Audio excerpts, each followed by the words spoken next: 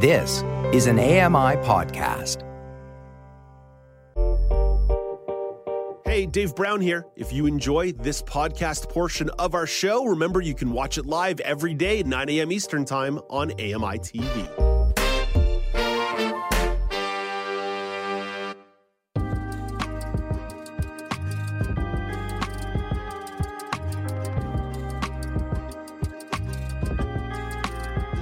Welcome back. It's Now with Dave Brown on AMI TV.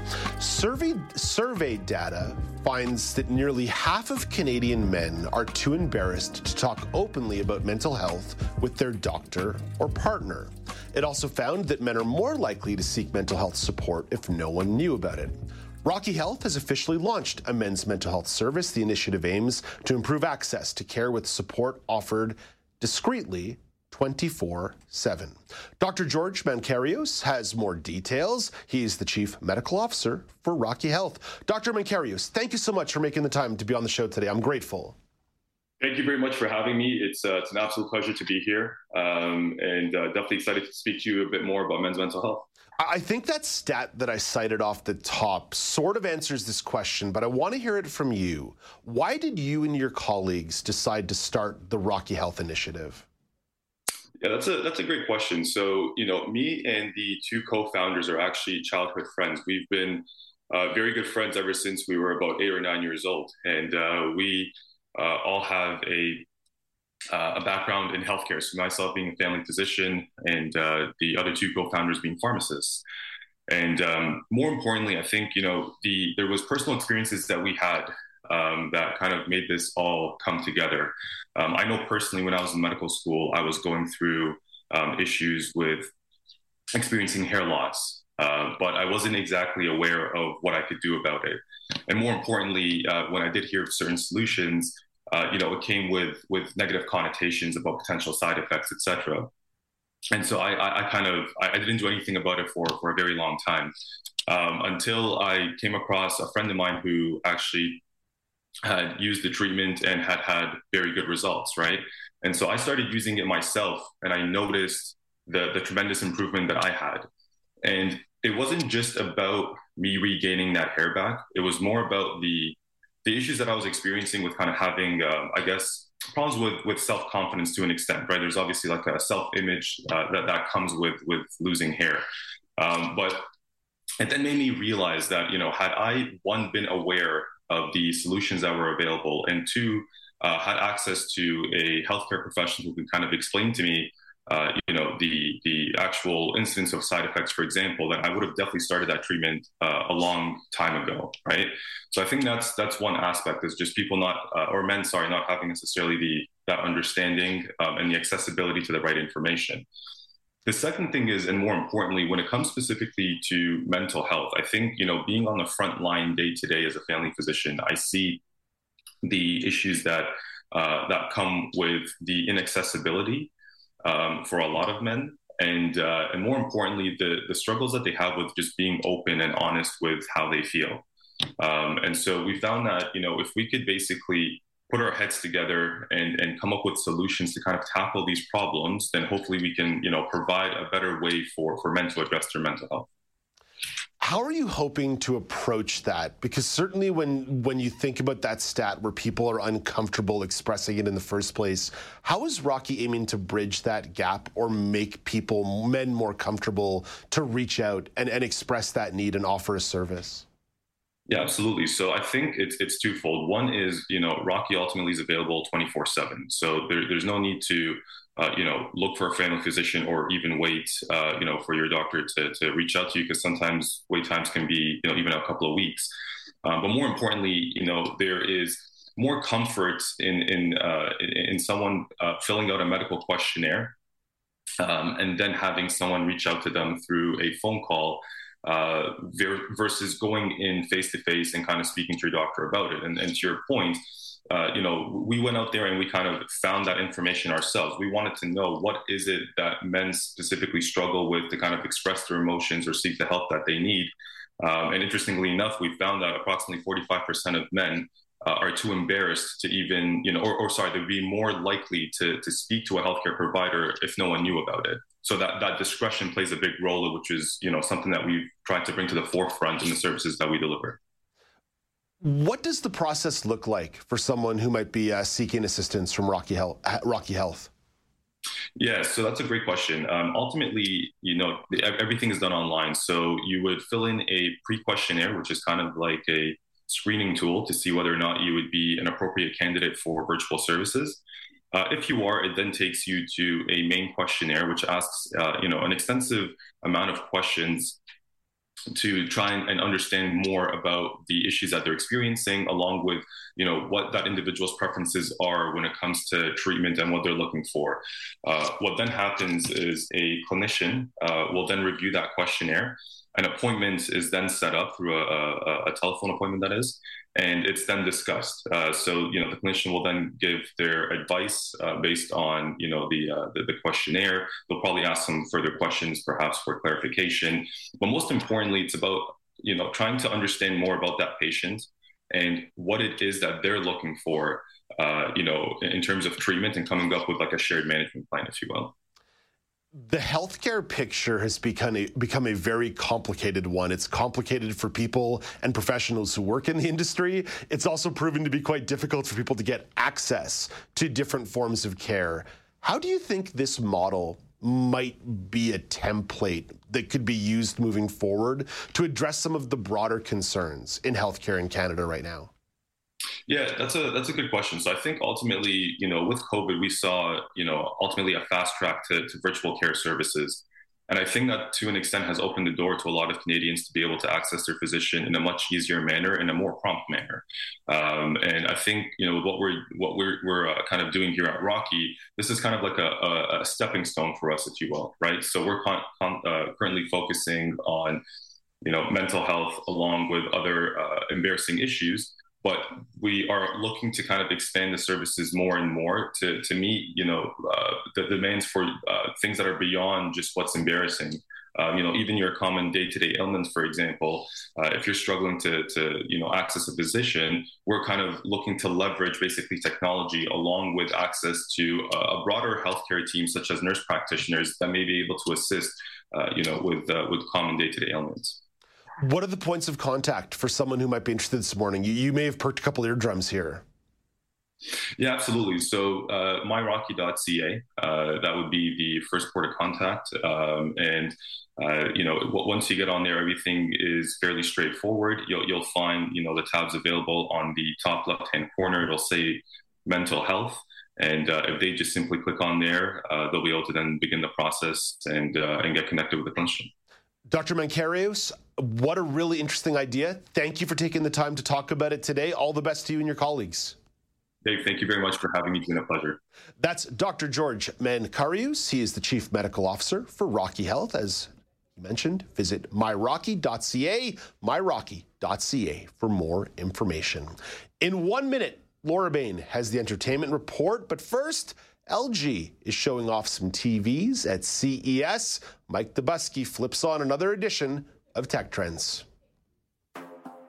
The TV no longer has to dominate the room. The LG Signature OLED T is a 77-inch panel that's completely see-through. Digital Trends' Caleb Dennison. Folks don't necessarily want their TV looking like a big black rectangle in their room when it's not being watched. For when you actually want to watch TV, they've set up the device so that it rolls a black film up behind the transparent display, and as soon as they do that, it looks just like a regular OLED TV. It's the latest in a line of TVs that do away with the tech aesthetic. Samsung's The Frame is designed to look like a painting when it's turned off. LG, meanwhile, plans to put the OLED T on sale before the end of the year, though no pricing has been announced. I do think it will have a fairly shocking sticker price. With Tech Trends, I'm Mike Dubusky, ABC News.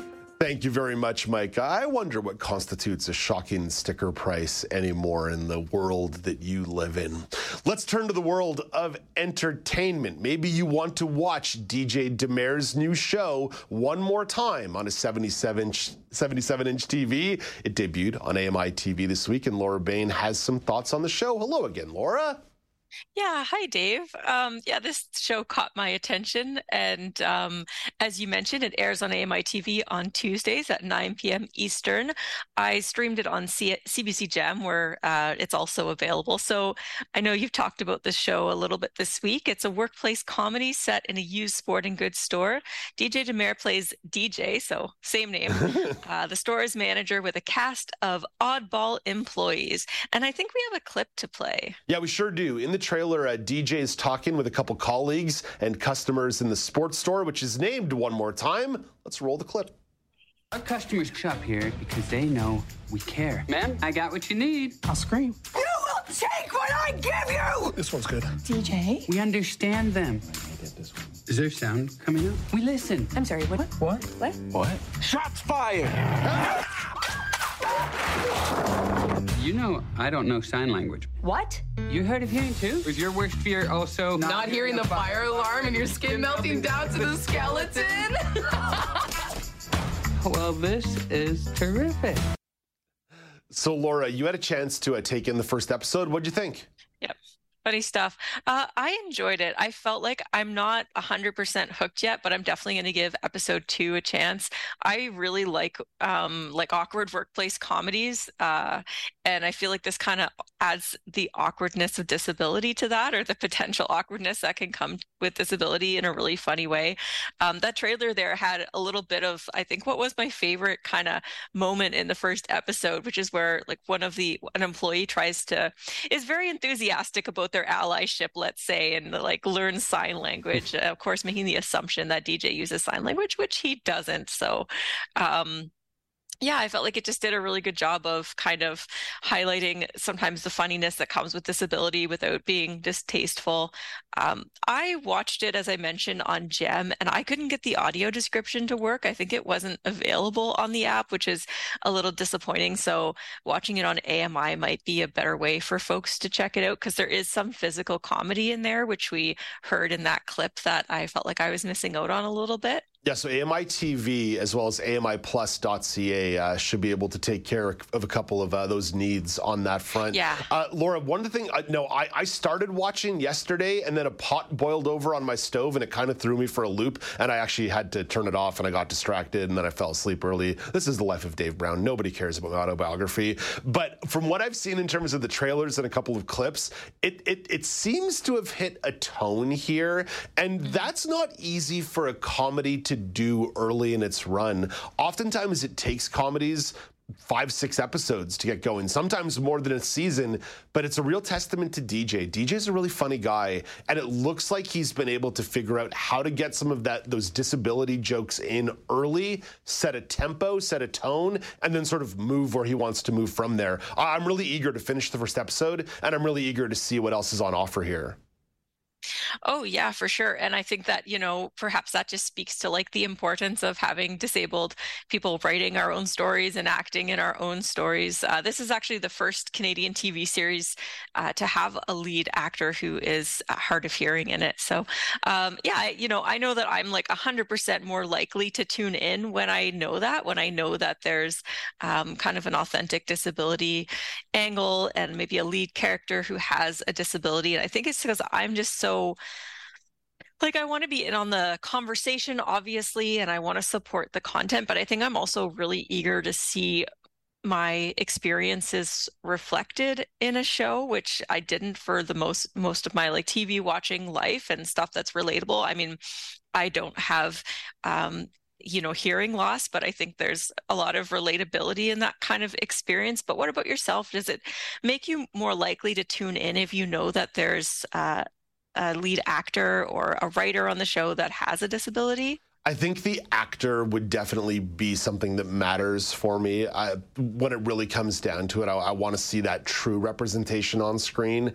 I think what makes this one really important, though, Laura, is the notion of comedy, because I think there have been plenty of stories told with the disability lens that is very boo-hoo or very concerning or, very sad or look at this life or here's pathos. I think there's something to be said when it's in the comedy world, because I think that's where you can really disarm people. I wonder if that's ableist language that I just used. I wonder if that's a situation where you can kind of break down somebody's barriers by utilizing comedy in a way that's a little less in your face and might even create a broader based interest.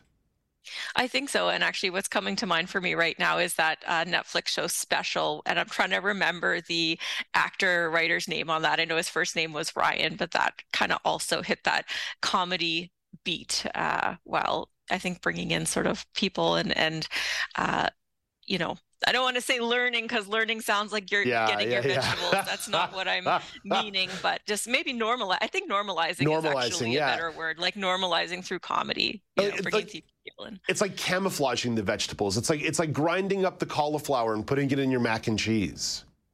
Yeah, exactly. There's a lesson to be learned there. Okay, Laura, one last thing on the way out the door here. Not sure where you stand on the 2004 film Mean Girls, but it is being rebooted in musical form out in theaters today. What are the odds you'd head down to the theater to go see the reboot of Mean Girls 20 years later? Yeah, for sure. I mean, I like musicals. I did like the movie Mean Girls. So yeah, I would say that if I was going to the movies this weekend, that would probably be a top contender. What about for yourself? I loved the 2004 movie. I loved Mean Girls. I thought it was so deeply funny.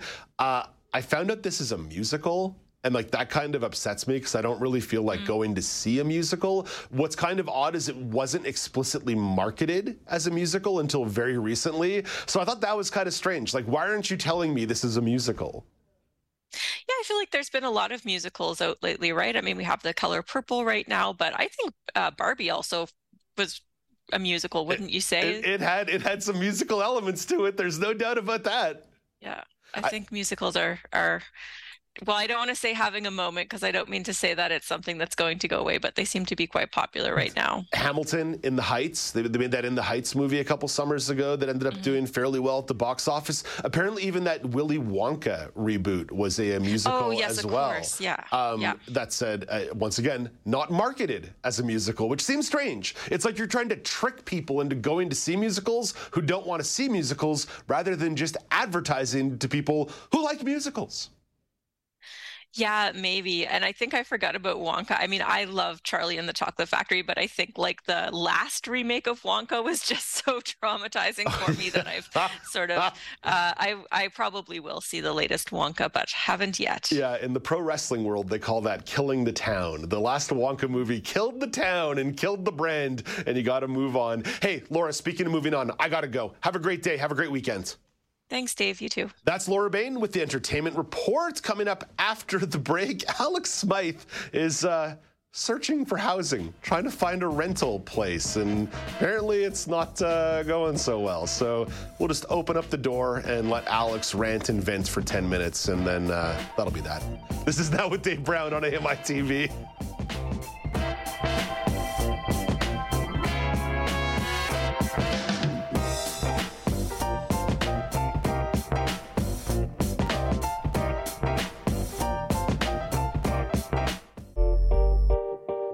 Hey, Dave Brown here. If you enjoy this podcast portion of our show, remember you can watch it live every day at 9 a.m. Eastern Time on AMI TV.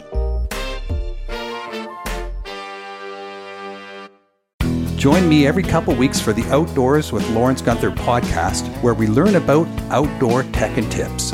Plus, we look at news affecting the environment. AMI's Outdoors with Lawrence Gunther is available from your favorite podcast provider.